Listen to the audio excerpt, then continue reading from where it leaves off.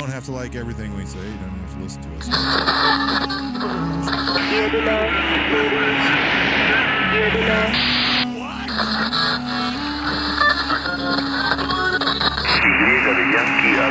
Cannot be completed as done. 10-4, I just wanted to know if you could fix the back 76 to the circle or to the...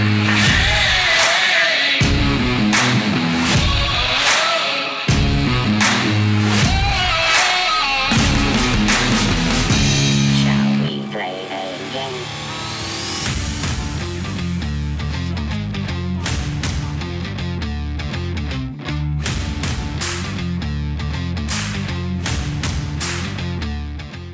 You know, one of the more popular topics we have is situational awareness. It's been a while. Since we've discussed that, and I've had questions over the years about different types of exercises for them. Today, we're going to focus solely on some exercises you can do to increase situational awareness. We're going to do some simple fun ones like we do with kids and different ways to do those. Those are great for you too. You can make a game out of them with your kids. That's really important to do in today's day and age, and I'll go into why. But I'm also going to give you some examples of some very serious ones that's going to take some professional assistance to do. It's going to sound a lot like what you might pay for, but give you an idea how serious these can get. There are places out there where you can get training like this, but we're going to look at some of the more advanced situational awareness exercises to help you work through critical thinking, dealing with situations involving emergencies, but they can be applied to almost any subject. So situational awareness, some training exercises for you, the kids, and whoever else, right here on Gray Man, Hiding in Plain Sight.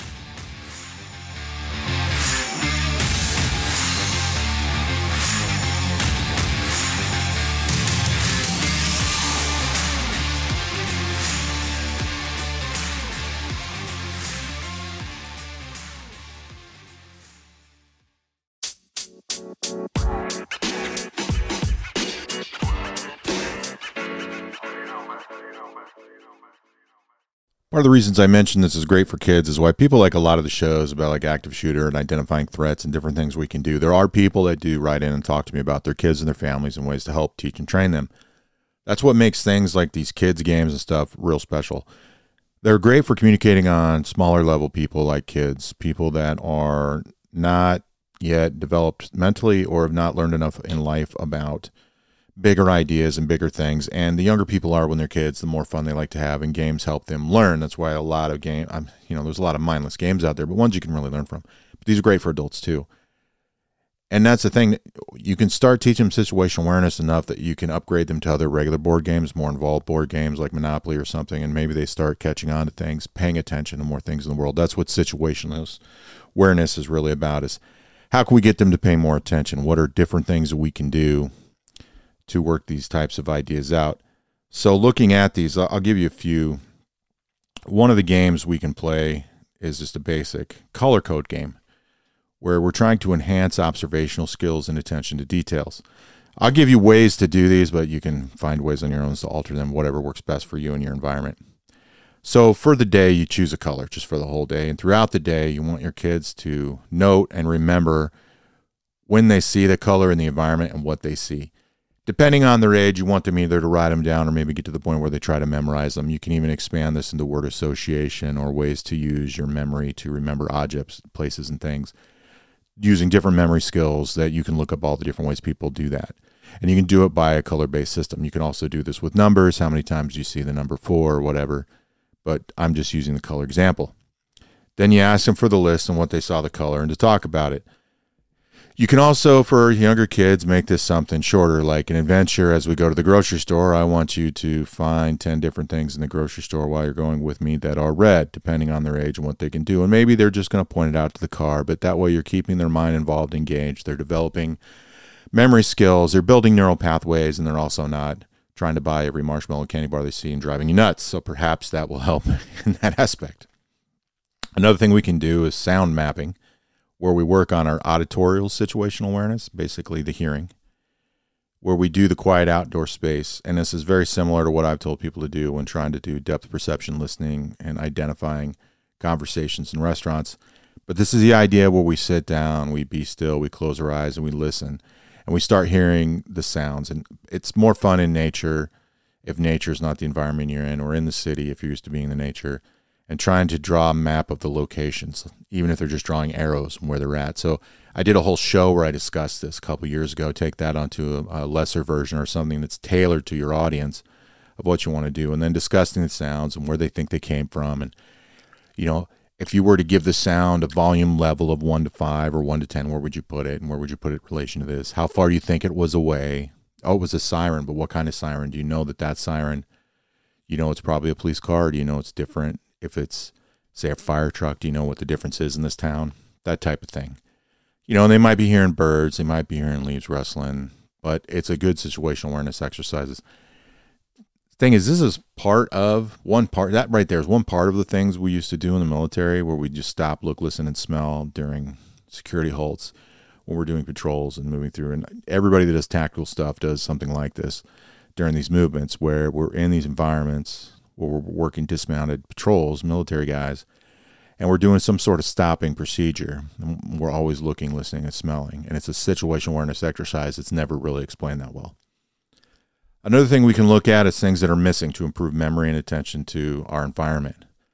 So you want to take a bunch of objects on a tray. This is a very common game you're probably familiar with, and you let the people observe it for however long, a minute, 2 minutes, whatever. And then you cover it, and then you have them recall everything that's on there. But even a simpler version of that is you cover the tray or have them turn around and you remove one item and have them try to identify the item. And then maybe if they're getting a little good at that, do the same thing, but move the items around so they're all not in the same spot, so that when you pull one out, they have to pay a little more attention to which one's missing. Or you could say, maybe you have items in there, you don't really move any out of there. You leave, I'll say you have 10, you leave all 10, but you turn one 90 degrees and say which one's different, which one's changed. It's another way to do the game. We've seen, I think there's even apps on phones for this, where you have two pictures and you got to identify the differences. But instead of having it side by side, you got to do it from memory. So there's multiple variations in how you can do this, just to look for missing objects and items and things that are changed or different. So, and you just use things that they know and understand. So for kids, you might be using, say items from school, like pencils, erasers, and protractors, or you might be using their Barbie dolls or their toy cars or whatever. We can do things like scavenger hunts, where we're trying to, so many things with scavenger hunts, they don't have to be out in the woods, but you can use them to teach situational awareness, but also safety and finding hazards, identifying hazards. You can do problem solving. There's all kinds of things you can build into how you do these hunts. You can do them inside, outside, in the house. You can do them at the store.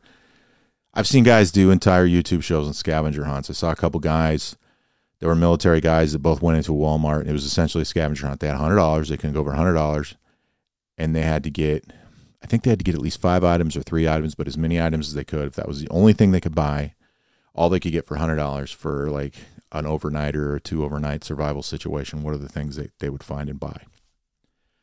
So we can create a list of items and hazards to find. So let's say I want you to find a fire extinguisher, a safety sign, a hazard sign. These are the types of things we could be looking for. And it doesn't have to be this. I'm using this as an example for kids to help them identify hazards and hazard signs and exits and safety signs and things you may want them to know that we take for granted for adults. You can, of course, build this into anything. You could say, go outside, and I want you to find one butterfly, one Tweety bird, whatever. So they go and try to find these things. Now, one of the things that can make these more interesting, too, is you can do it with, if the kids are old enough that they have cell phones. We played this game in Hawaii. I don't remember what we called it. There was some stupid game, but anyway, we're running in squads of 9 dudes. We're given a watermelon, and a big one. And we're given locations on the base and a camera. And cell phones didn't even exist yet. So we had a digital camera. So we had to go on a run with the watermelon. The watermelon had to survive the run, not even a crack on it.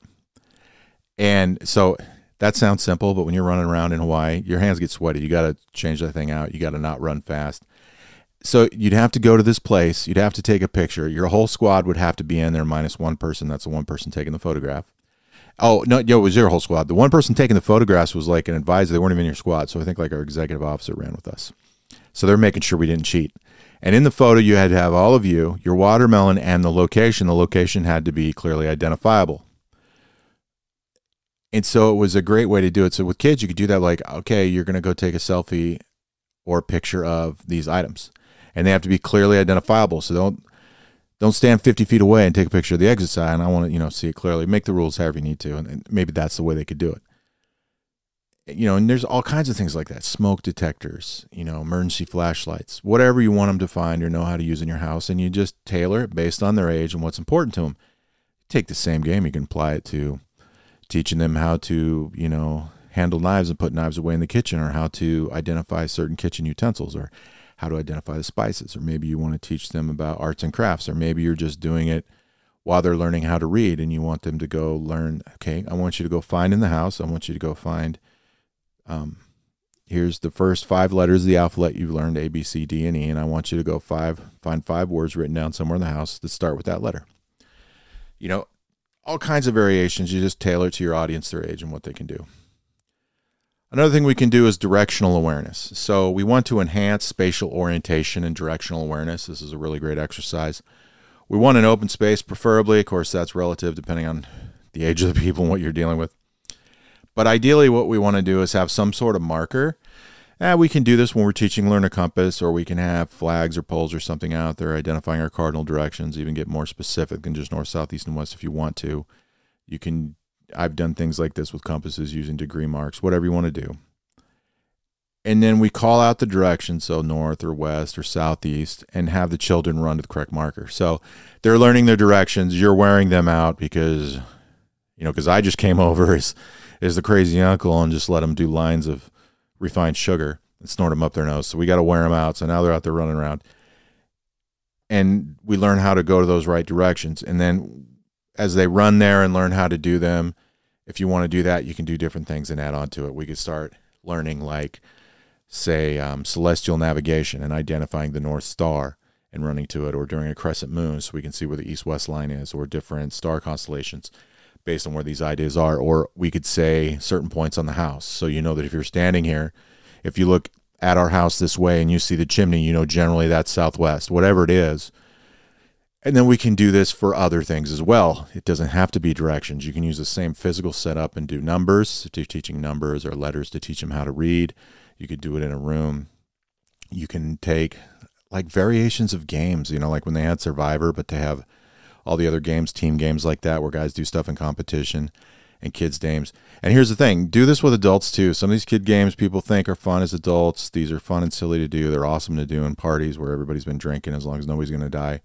Lots of ways to have kids' games be fun for adults too. And they're just great exercises that can teach situational awareness. And I'm sure you've already thought of many ways to expound these on the variations of what I said to create your own idea. Other things we can do is role-playing scenarios that are good for kids. People always talk about stranger danger and stuff, and I think that's all great.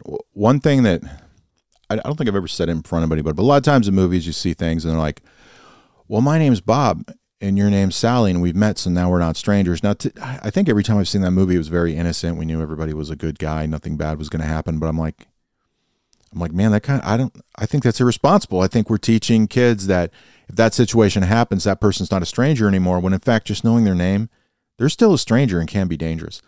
But you can role play these scenarios. The same thing as having like safe words. Not the kind you're thinking about, but you can have safe words where you tell your kids that if this, you pick a word that's unique to them for a certain reason that reasonably we're not ever going to use. And that if I use it, here's what it means. And it could mean no matter what anybody says, you're to get up out of class, leave school right now, and I'm picking you up in front. It could be something like that.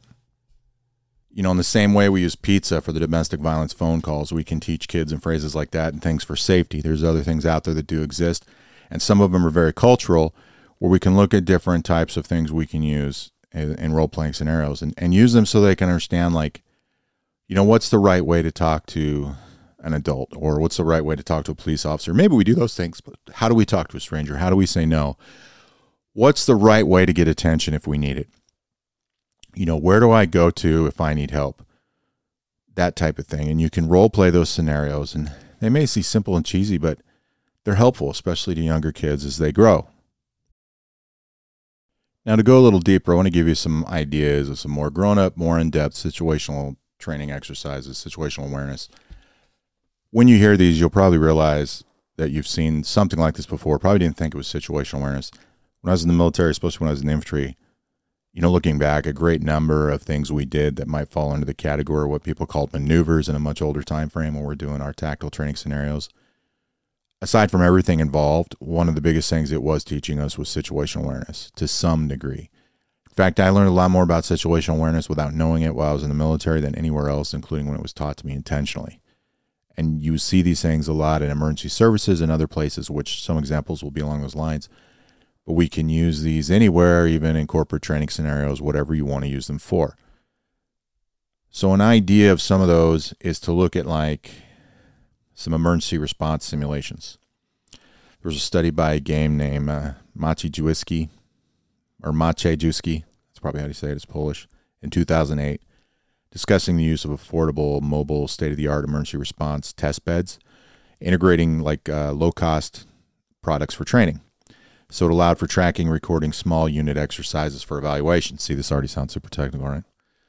So you'd create a simulated emergency scenario like a building fire or some sort of medical emergency. So this is where you need experts in that can build the scenario around the details of what you're doing and can make this as in-depth as you want. These are just overview ideas of how to do it. So the participants, whoever's there, they got to navigate the scenario successfully, making decisions based on the involving information. So with things like the building fire, your participants, you designate their roles. So maybe they're not firefighters. They're the neighbor people that are out walking the dog and they saw it. Here's the information they have, so then they react. Then as they react, you can add more information or more changes to the scenario. Not to mess with them, it's just things that they would then become aware of. 3 houses down, you see smoke coming out of the upper window. You're not sure if it's a fire or what it is. You see somebody frantic outside that looks like your neighbor Sally on the phone, and you choose to run down there to see what's going on. So then you make them run down there, right? Make them do the exercise. And they get down there. Then you can have somebody role-playing Sally, being all crazy as they're trying to talk to them. Here's the information they need to get. Then new information is introduced, either you by the observer controller or by Sally telling them about the dog stuck inside of their daughter or whatever. How are you going to do this? Who's calling the cops? Who are they calling? Maybe the situation is, she's not calling emergency services. She's calling her husband because she's panicking, because that's what people might do. And you can make these changes like this and let people navigate realistic scenarios to see how they would react. So you want it to be a realistic scenario. You want variables that will affect the outcomes.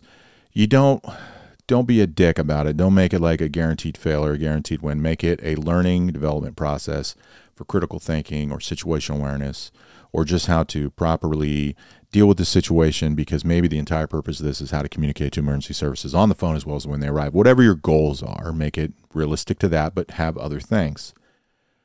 So, it could be just they need to decide on evacuation modes out of the building. Maybe while you're running the scenario, let's say you're running the scenario and you're in sort of a complex, like a corporate complex. Let's say you can do it there for whatever reason. You could have another group inside that's doing the exact same thing, the exact same time in the simulation, but what they're focusing on are the evacuation routes out of the building based on the evacuation information's there, but then they run into obstacles like, hey, this elevator's down for repairs, or hey, there's water on the stairs because there's a leak. Do you want to go down there or not? All kinds of things you can do.